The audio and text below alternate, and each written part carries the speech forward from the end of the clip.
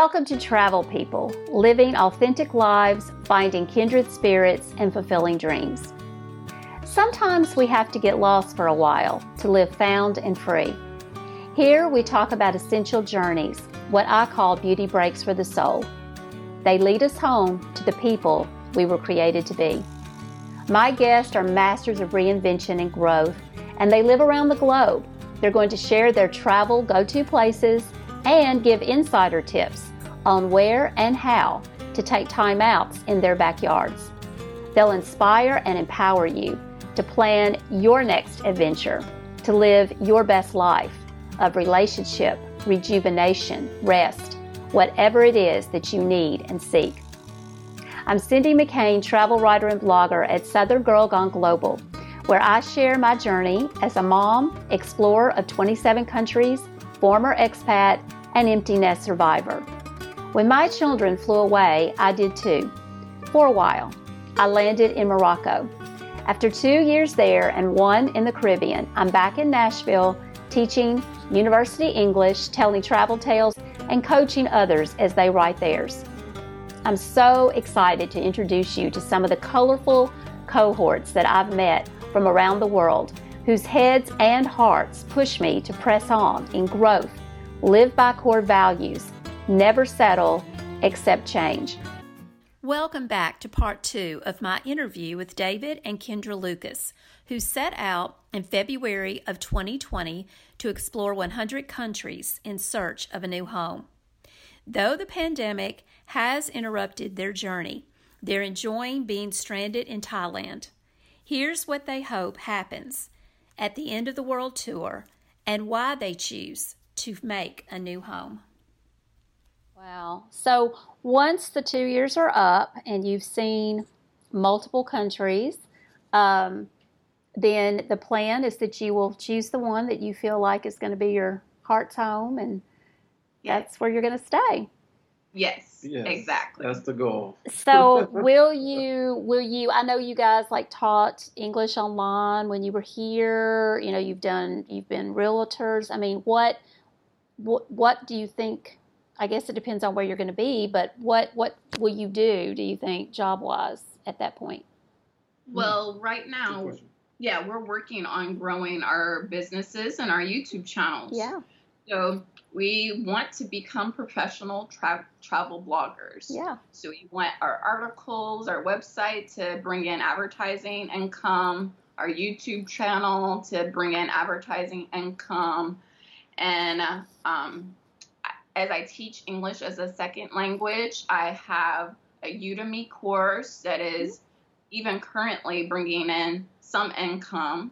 Great. And I'm trying to build my own website because while Udemy is great, I don't get 100% of customers or the income. So I want to build something that's all me, that is 100%. Right. And that is so challenging. Yeah. So it's been years in the making. Yeah. But I'm determined. I have 2 years. I have to get this website to work for me. So that's our plan. We want to be self-employed. We don't want to go back to a job interview ever again. We don't want to work for anybody else ever again.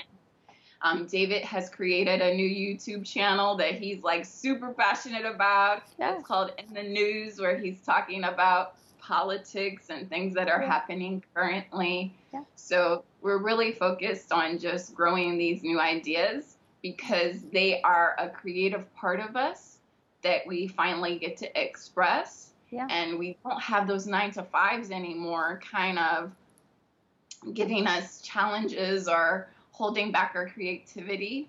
So it's just nice. And this pandemic has forced us to stay still and really think about what we want career-wise. Yeah. So it's been good in that regard. Yeah, for me, I knew I didn't want to go back to the United States as far as the standard way I've done things in the past.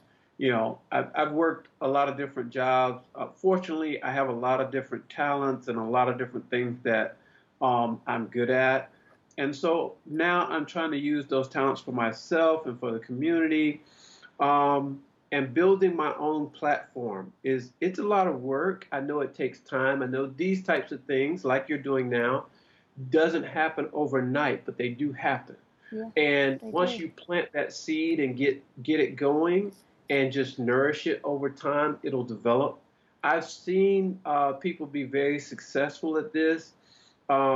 We will be back in the U.S. We will see our friends and our family, and we will visit and have a chance to experience that. But I don't think we'll be living there long term again. I think we are too adventurous. Mhm. We're two adventurous souls, and we want to go out and see the world. And if we can make it past the 2 years was kind of our cutoff.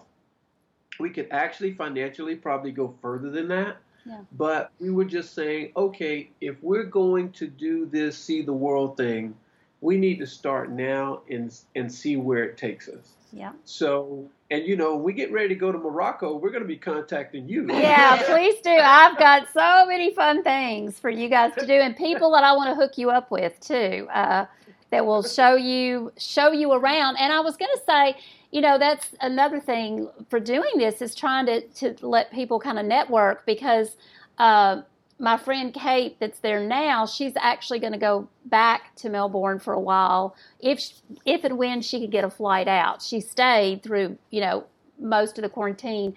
But if you go to New Zealand and you go to Australia, she'll and she also has been to India several times and can tell you about that too. So, this travel community, those of us that are just crazy about travel, there are a lot of us out there. And one thing I would suggest if you get the chance, because they have one in Asia, the one that they had in Europe was in Sicily. I was supposed to be in Sicily. It's called TBEX. You may be familiar with it, but they're the Travel Bloggers Exchange. And this is kind of what launched. So I was doing a blog, just a lifestyle blog here in Nashville. And then when I went to Morocco and lived there 2014 to 16, I started sort of, I was writing things mostly for people at home, but I wanted to kind of take it to the next level. And I saw where there was going to be TBEX Europe in Spain and Costa Brava. And so I went there, didn't know a soul, but I went there and I met the lady that I just interviewed that hers has just come out, episode 3. She was a newbie as well, like I was. But I learned so much there because it seemed like all the superstar, the YouTubers, the whether they were Instagram or whoever they were, just the blogs, they were all there. And they have sessions, they speak, they teach you, how to do things. And a lot of these people, this is what they do full time. It's not a small number. There are many, many people that are doing this full time. And for me, probably the most valuable thing I learned was how to do a press kit so that I could start collaborating with travel brands. And that's how I got to do so many things I did. I was teaching in Morocco and again, it was our accommodations, my apartment was paid for. The only thing I had to pay for was my food and my cell phone. They actually gave us a cell phone, but it was kind of like an old, flip kind. So if I wanted to use the one from the States, I had to pay that, which was about $15 a month. And I paid for food and then I had travel. And so anyway, when I went there, they taught us sort of how to put together a press kit. And actually the way the travel blogging thing started, the collaboration thing, was even before I went. I was going to different places and blogging about them. And I went to one of the big hotels that's kind of iconic there. And I was writing about, this is such a, gorgeous place. It's a beauty, it's like taking a beauty break for the soul. And so when I did that was La Mamounia I did that for. And then Royal Mansour, it was actually built by decree of the King of Morocco. Their PR person saw it and direct messaged me and said, "Oh, well, you really should come see our hotel." And so that was my first, chance to go somewhere like that. And I mean, I would have never been able to. I got to do a hammam there. I had this, which is kind of like a Turkish bath where you've got to go to the hammam when you go to Morocco. It's a very Moroccan thing. But I got to do that, and 3 different times they had me back, and then once I learned kind of how to put the press kit together, I started reaching out to people, and this is something, you guys definitely, that there'll be people that will say, come stay here. You get food, you get experiences, things that I would have never been able to afford on my own. And just it was so cool to meet the owners of these places. There's a lot of expats all over the world that have taken their life savings and they've gone and opened these hotels and these boutiques, as well as the local people. But I loved hearing about their dreams and how, they would build these, riads from the ground up and renovate them and go into the souks and have somebody custom make everything for them. So, literally this one place I went, except for the refrigerator and the air conditioner, I think, every single thing in his guest house he had designed. And he would take it to these artisans and just say, I want, this is the furniture I want. This is the candelabra I want. This is the, whatever. And so, but yeah, it's fun to hook up with people that have those same passion, the passions you do, and the experiences all over the world. There's NGOs, there's ways to give back. There's, I just get so excited even just seeing what you're doing and talking about travel. I can't wait to get back out there at some point. So. You got to do it. I know, for sure. So I love the way that even though you've done a lot of research in deciding, where you want to go, because I'm big on personal experimentation as well. I think it's so cool that you want to actually go and see 100 countries. That is, that's a big list, but it's also, you're talking about that you're looking for a home for the rest of your lives. So you're wanting to settle somewhere. So that's a big decision. So what led to you maybe wanting to live outside of the U.S.? Yeah, so it's so many different reasons, both positive and negative. We just in our travels, we love to travel. We love to experience different cultures. And over the years, it got to the point where we were starting to feel more comfortable traveling abroad than we did in our own home of Nashville, Tennessee. Currently in the news, there's a lot of protests due to the murder of George Floyd by the police officers in Minneapolis, Minnesota. And this is just the most popular incident in the world at the moment. But it's something that's gone on for decades. And it's something that David and I have felt for years, the racism and the fear of police brutality.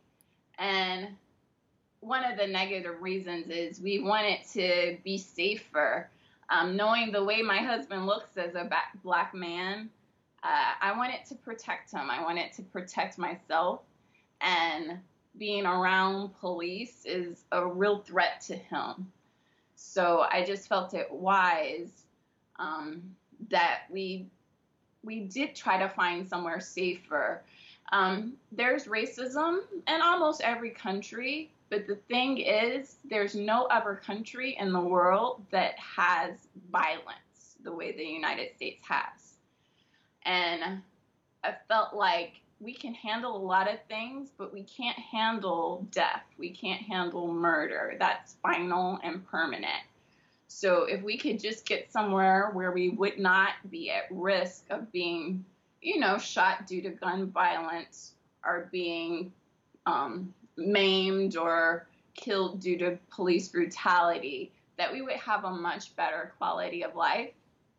And already we feel so much more comfortable. We don't hear gunshots at night. The police do not harass us at all. No problems whatsoever. So we feel so much more comfortable outside of our own home country. than we did in, and we feel much safer. Yeah, with saying that, there's things that we've talked about on our channel also, just about how and why of the police, not just the police brutality, that's one issue, but just the politics of our country and how many things are stereotyped now. The media, there's a lot of false and fake stories out there. Uh, big big companies promote a lot of false media these days, stereotypes, and different things that are going on that's popular in the U.S. right now. And unfortunately, story after story, incident after incident, people are dying.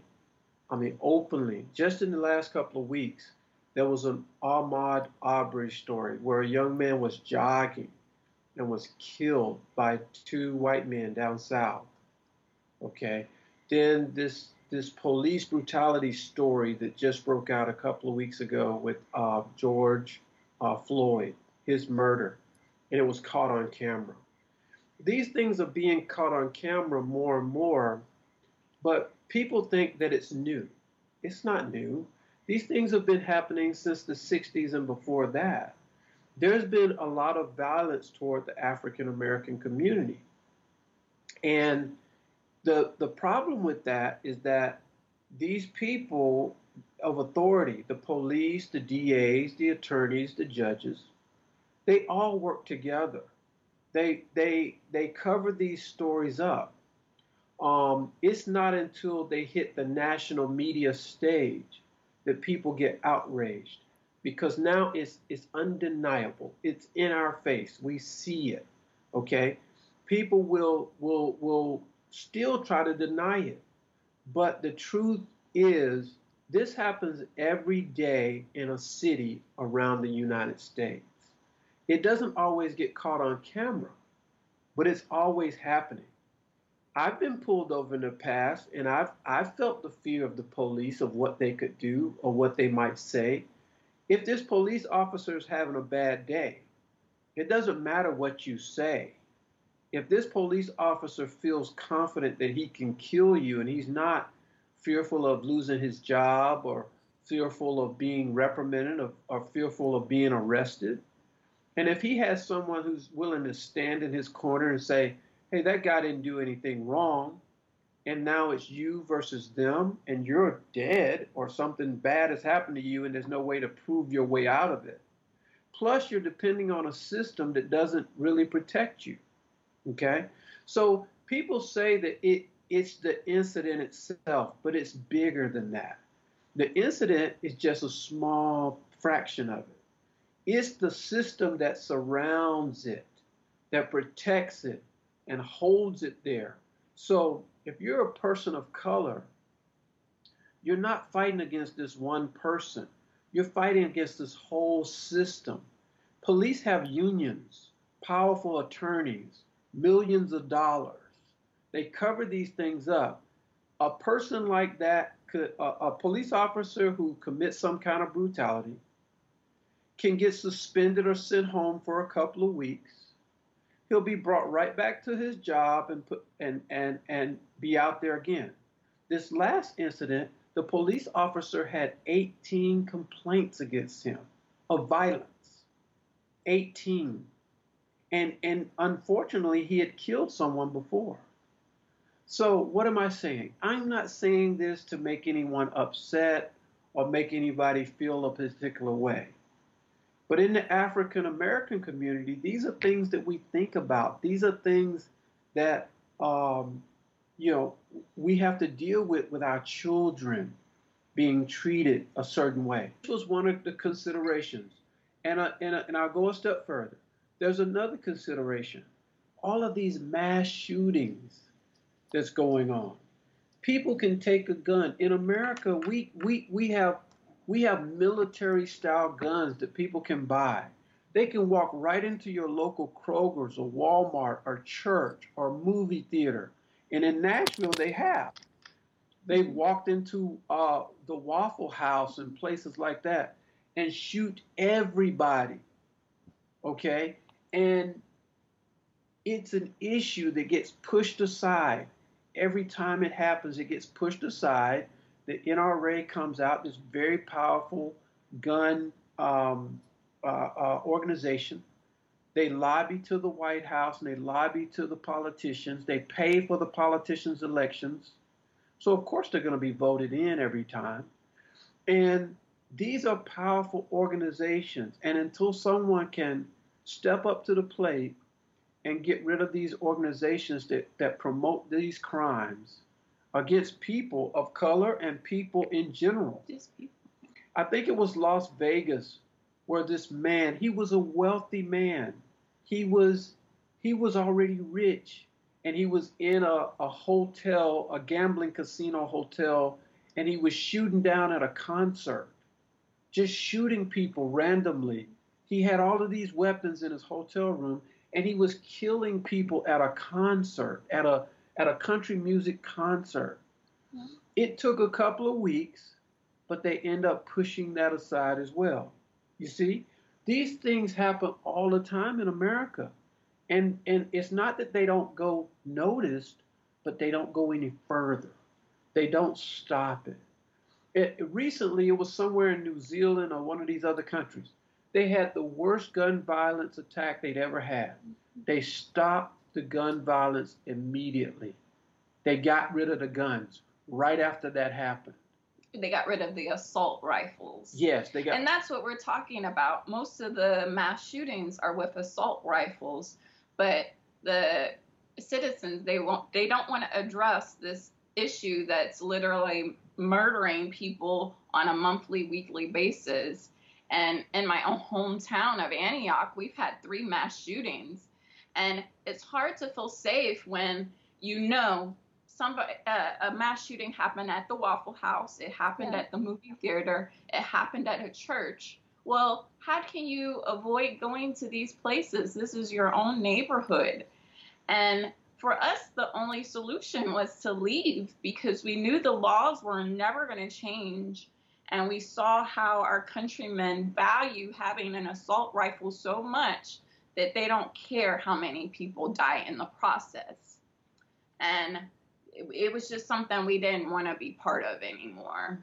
So we want to be part of a country where they value life, where the police don't kill people, and where they don't have assault rifles. So that's what we're looking for. And it's easy to find. Literally every other country on the planet doesn't have these problems. Yeah, it's one of those things, people say, well, these governments are different. Yes, we're in Asia right now. These governments are very different than what we're accustomed to and the freedoms we're accustomed to in the U.S. But I feel like many of these countries value life more than we do in the U.S.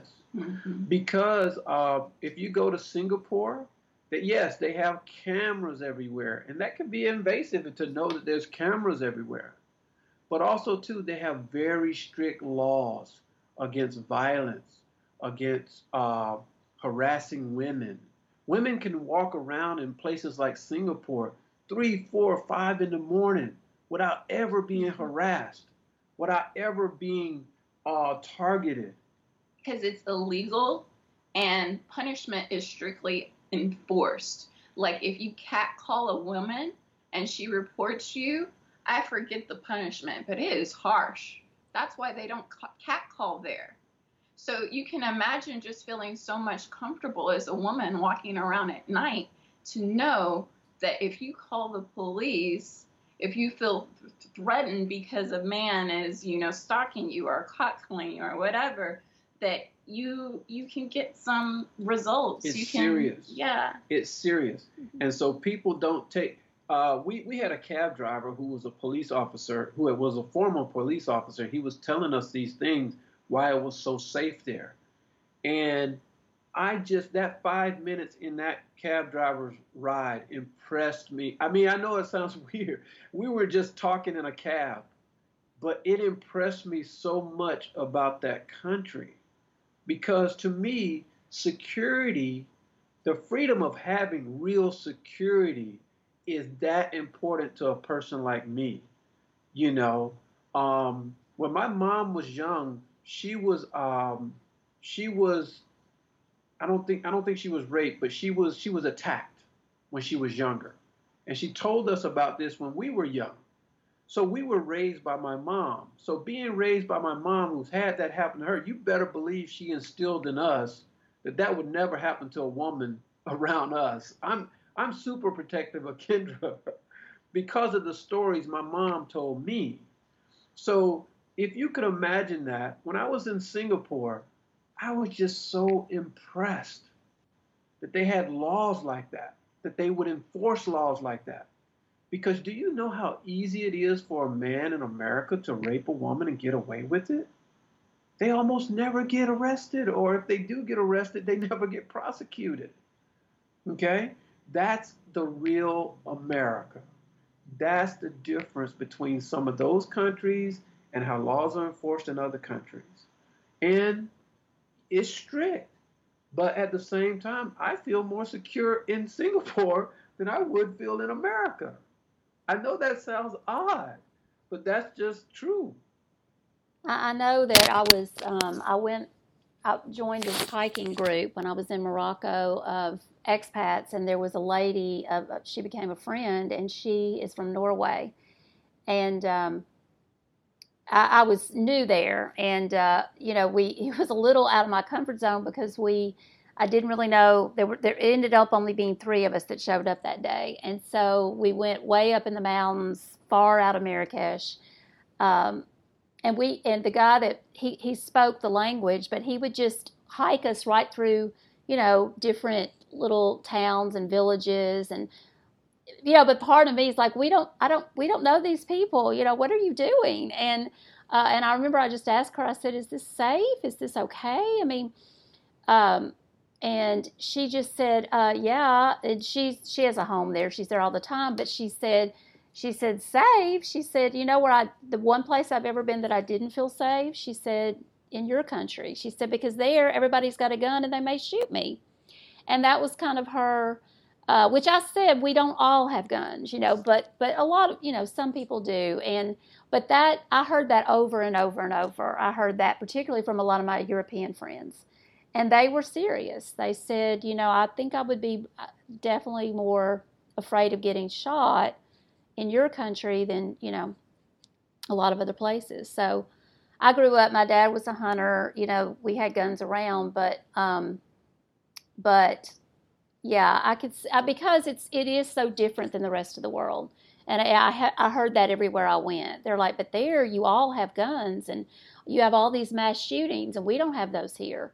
Even though, as you said, I mean, New Zealand did just have that incident, but I didn't realize what really happened with that. So they kind of came down Oh, hard. yeah. It's all about the assault rifles Right, because when right, you're hunting, it's a completely different right, thing than right, if you're trying to kill people. right, So right. these are military style weapons that are there to kill as many people as possible. Yeah, Many countries across the world have decided they don't want the public to have weapons for killing people. right. Recreation, hunting, Yeah, sure, yeah, fine. I understand that. yeah. But they're not promoting the killing of humans in any way or shape or form. They just don't accept that in other countries. But we don't ever want those type of weapons to end up in the hands of a man that's on the fringes, right? Right,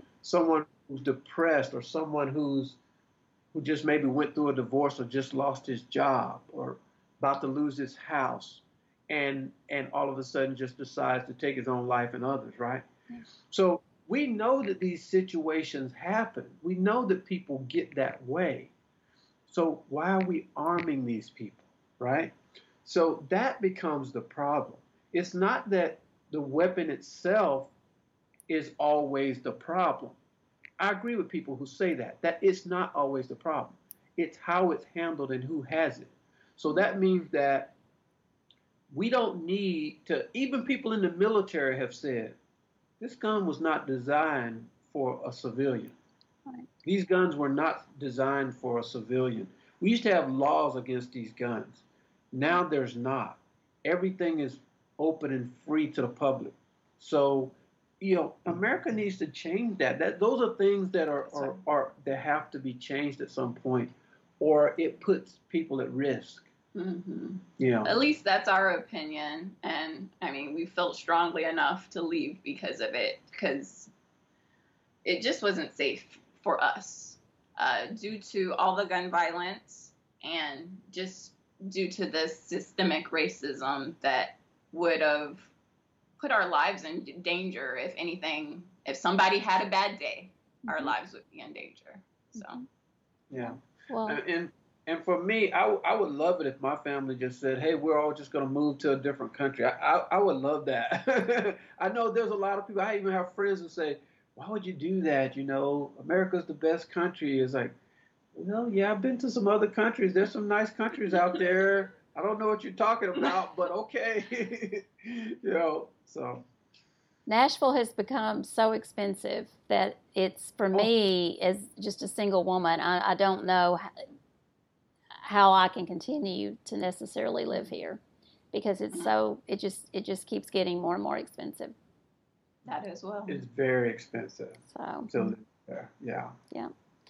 Was there anything else before? I always like to end with advice that you would give to your 20-something self, or to a daughter one day. But is there anything else that you'd like we could talk about before we move on to that?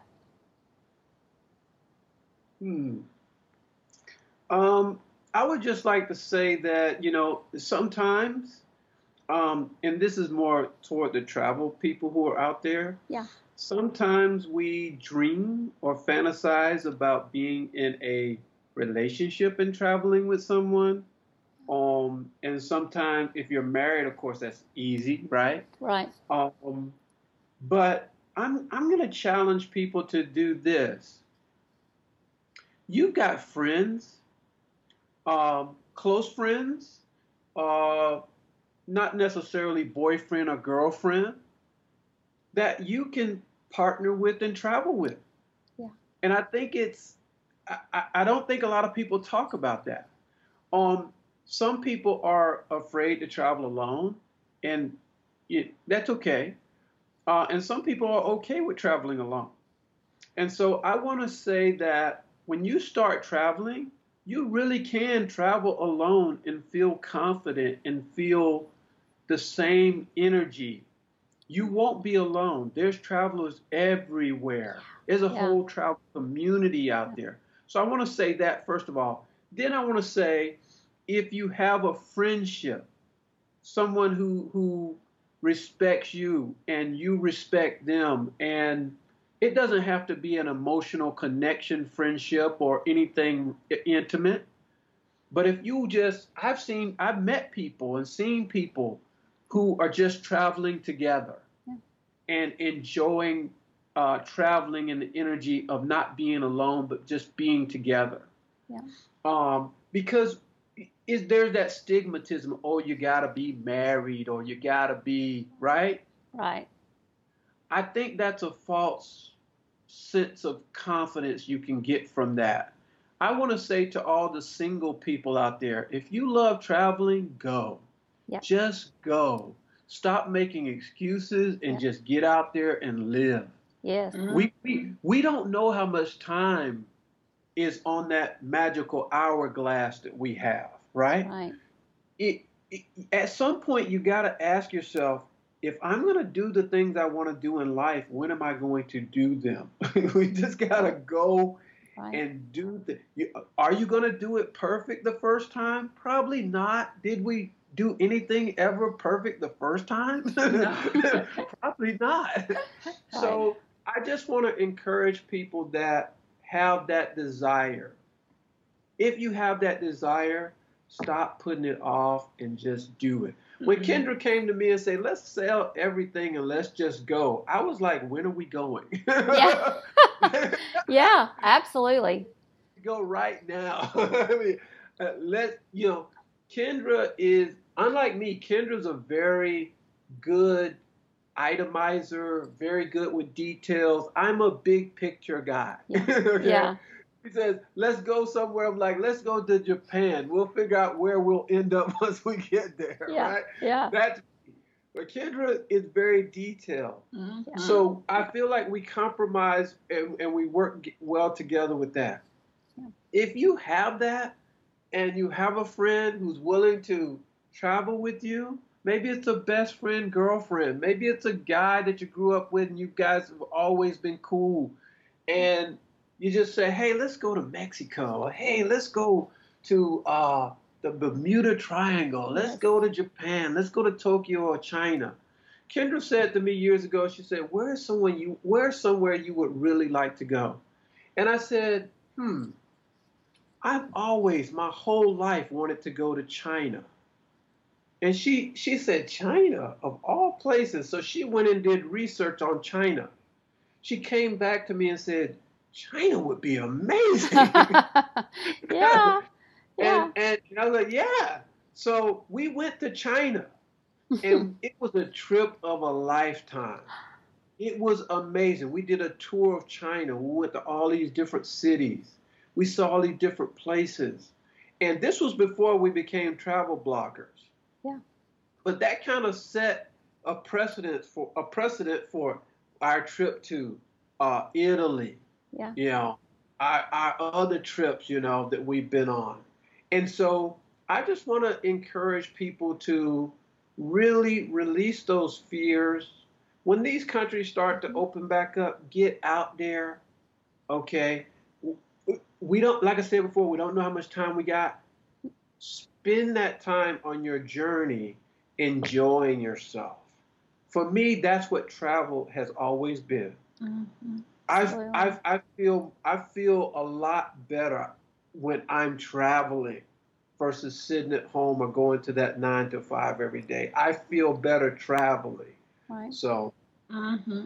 So we've met a fellow American here who was a teacher in Indonesia, and she told us she's been to 39 countries and she travels solo, and she says, I don't feel like I'm traveling alone. I feel like I'm traveling with friends I haven't met yet. Yeah. And that just stuck with me so much because she is such a friendly person. Yeah. Literally, everybody in this whole city is her best friend. So she has a talent for making connection with people. And I myself consider her one of my best Thailand friends now. Yeah.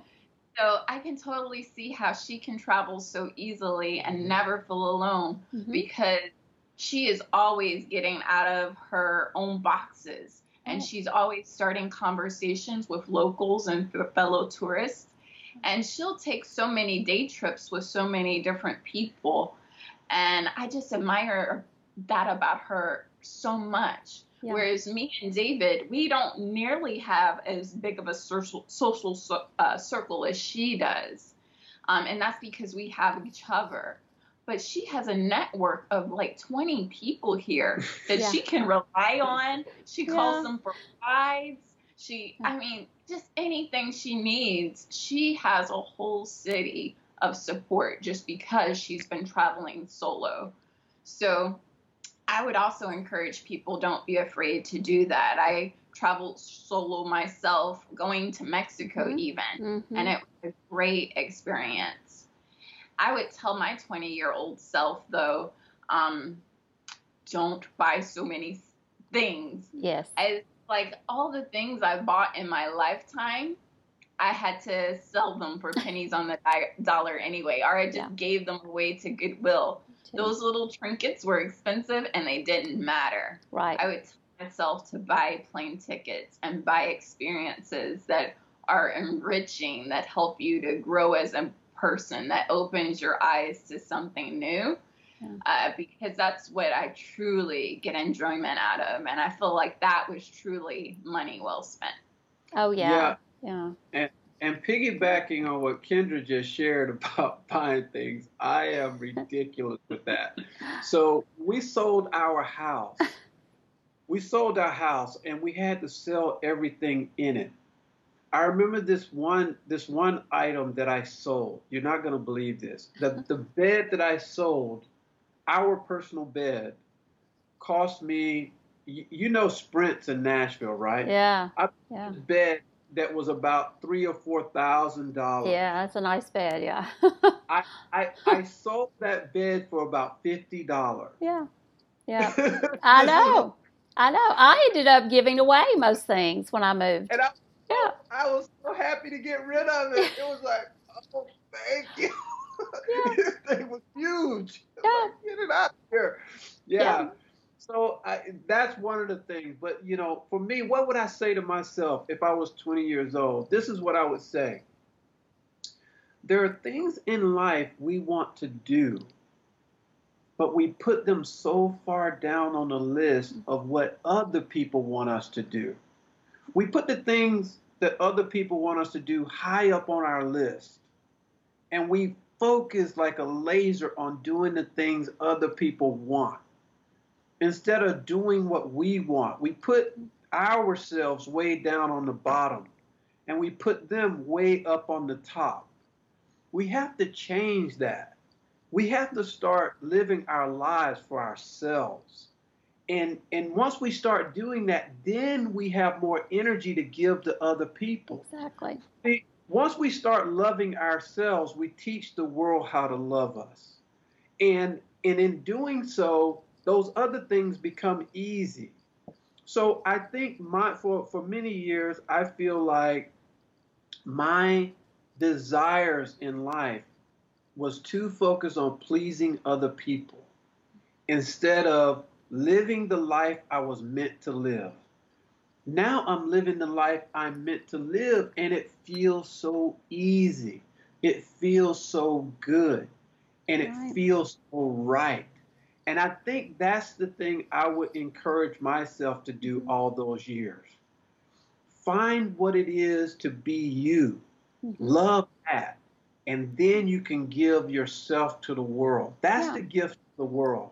Yeah, because if we're depleted, we give from overflow. When we're depleted and worn out, and we're not much good to other people, really. And I also think it gives people permission to be themselves. When they see other people being themselves, then it kind of gives us all that permission.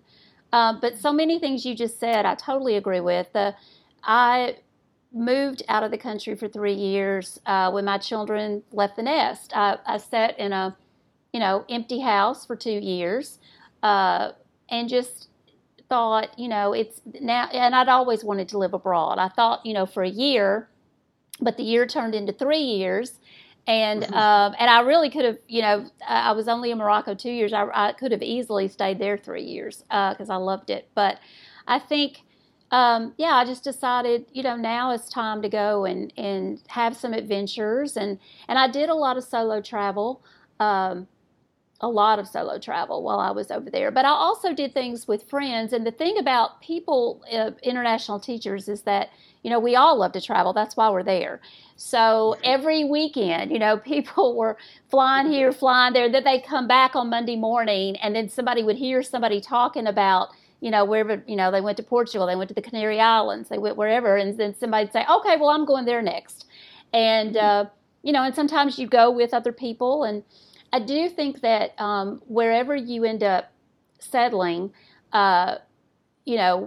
once you've kind of been all around and decided where you want your new home to be, it is interesting how, especially people, I just found the expat community, we bonded really fast and furiously in a way that we don't here.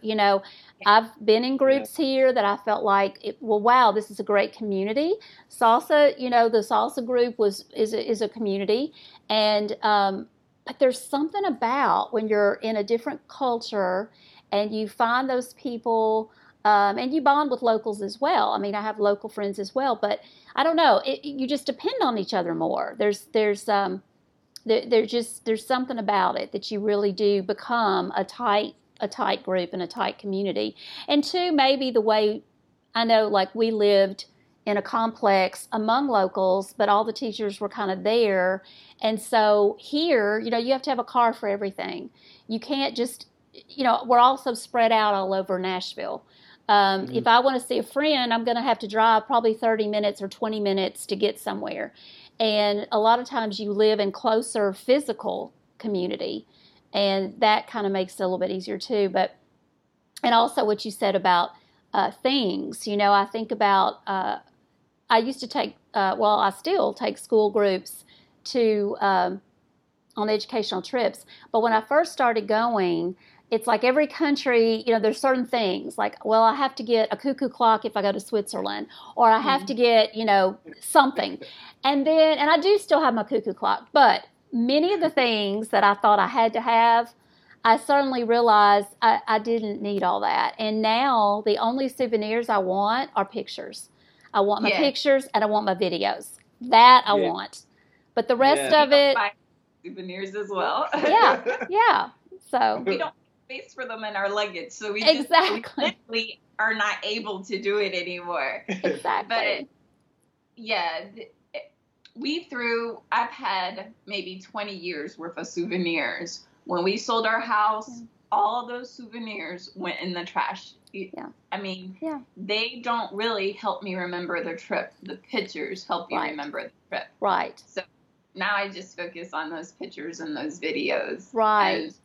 And my YouTube channel is going to be memories for the rest of my life. Absolutely. I cannot wait to watch those videos again in 10 years and be like, see what we did. Yeah, exactly. You know, that's what I think about the blog. I think I always think, well, you know, maybe my kids won't, you know, read every single word of it now. A lot of it they won't read, but they will one day. You know, one day they'll kind of go, oh, this is pretty cool. And I forget things, so it's good for me to go back and see all that, you know, on video and in photos and on the blog. Do you all journal as well?